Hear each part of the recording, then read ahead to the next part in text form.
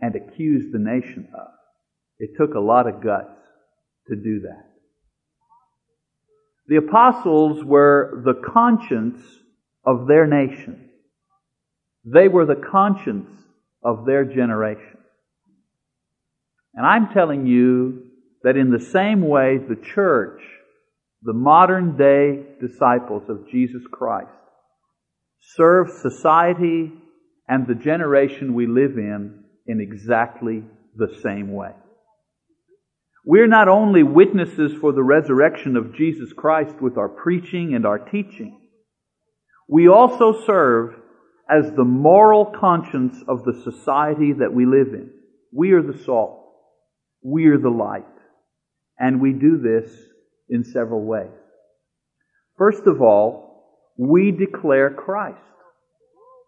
You know, the world will have no excuse at judgment because we have declared that Jesus is the Son of God.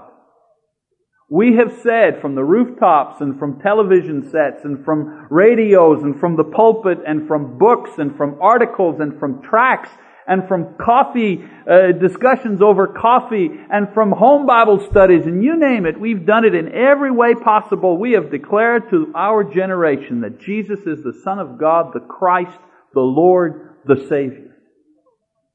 And we proclaim this not only to save souls, but also to serve as witness on Judgment Day for those who don't believe, and for those who fall away, and for those who choose to believe something else.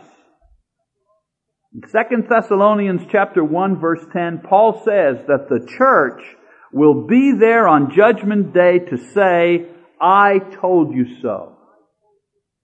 I told you so. You should have believed. You should have stuck it out. You should have followed Jesus and no other.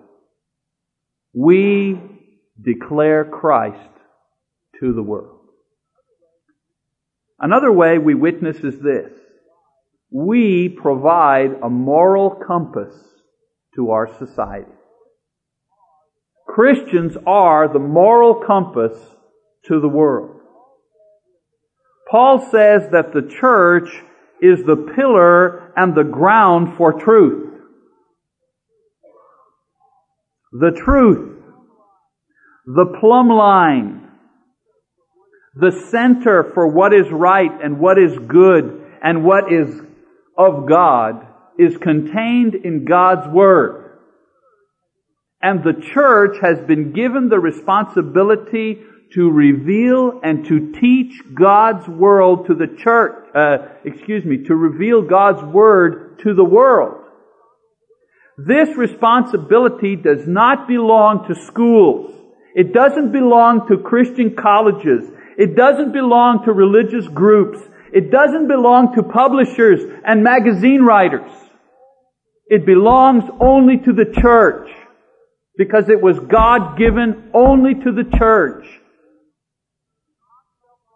It is not self-righteous, therefore, to denounce evil or immorality. Whenever we stand up and we say homosexuality is wrong, it's evil, we're not being self-righteous. We have a right to stand up in the world and say, this is right and this is wrong, because that's our job, and God has given us that job to do. And woe be to us if we don't do that job, because it's the essential work of the church. This is why we must guard the purity and the accuracy of the Word. And we must also guard the purity and the accuracy of those who teach God's Word. The church must not only teach the Word, it must also pass the Word along intact to the next generation. And we must train the next generation to understand the Word accurately, and we must train the next generation to teach the Word accurately. In 2 Timothy chapter 2, verse 1 and 2, listen carefully. Paul says to Timothy, a young teacher, You therefore, my son, be strong in the grace that is in Christ Jesus, and the things which you have heard, all of the things which you have heard from me, in the presence of many witnesses, these entrust to faithful men who will be able to teach others also. What is he saying? Everything I taught you, you must teach accurately to the next generation. And you must accurately teach them that they must accurately teach it to the next generation and the next generation and the generation after that. That's your job. And you must not fail. Because this job has been given to no one else except those in the church. That's our job. And I'm telling you right now, that's what's at the heart of this matter right here. And you know what I'm talking about. It's not about anything else. It's about this. And finally, we offer an alternative. There are a lot of lifestyles offered in the world, promoted by a lot of groups. And you know what? They all end up the same way, in death and destruction. Solomon says in Proverbs chapter 14, verse 12, there is a way that seems right unto a man, but its end is the way of death. The church offers an alternative to death. We offer Christ. We offer eternal life through Him. The life that we lead, the message that we preach, the doctrine that we maintain in purity, the witness that we provide to the world is a model that we offer to a dying world, saying to them there is a better life and a better hope than what exists here. And it begins with faith in Jesus Christ and obedience to His Word. That's where it starts and that's where it ends. And we must not compromise that for anything or anyone. What kind of witness are you? Are you a witness for disbelief? Do people look at you and say, I don't know about him, I don't think he really believes, or I don't know about her, I mean, she doesn't look like much of a believer to me.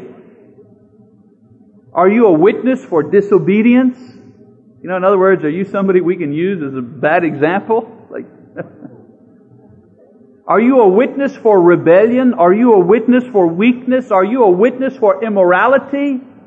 Is that the witness you're giving? Or are you a witness for love? Are you a witness for perseverance? Are you a witness for faithfulness to God's Word? If you need to confess Christ and be baptized, if that's the witness you need to make tonight, water's ready. Nothing's changed. We're still about the Lord's business. Now, I'll tell you something. You want to see the Holy Spirit working? He's working whenever somebody confesses Jesus Christ and is baptized in His name. That's the Holy Spirit working right there. If you need to be restored, if that's the witness you need to make, if you need to say, I want to witness that I've not been a good witness, and I'm ready to be restored, we're ready to hear your witness tonight. And if you need the prayers of the church to help you because you are struggling, because you are sick, because you are lonely, for whatever reason, we encourage you to make your wishes known as well. We have a way on prayer and praise night where we say, hey, unless you want to come forward to be baptized or restored, if you need prayer for some kind of thing that you need to do, write that down. And during the invitation song, I'll go up and down the aisle and I'll pick up the cards. Or Bobby will go up and down and he'll pick up the cards. And we'll read those and we'll pray for you and we'll minister to you. That's what prayer and praise is all about. Praising God and ministering to the saints. So if you need ministry, please do that tonight. We encourage you to make a witness for Christ if you need to tonight as we stand and as we sing our song of invitation. Our song of invitation.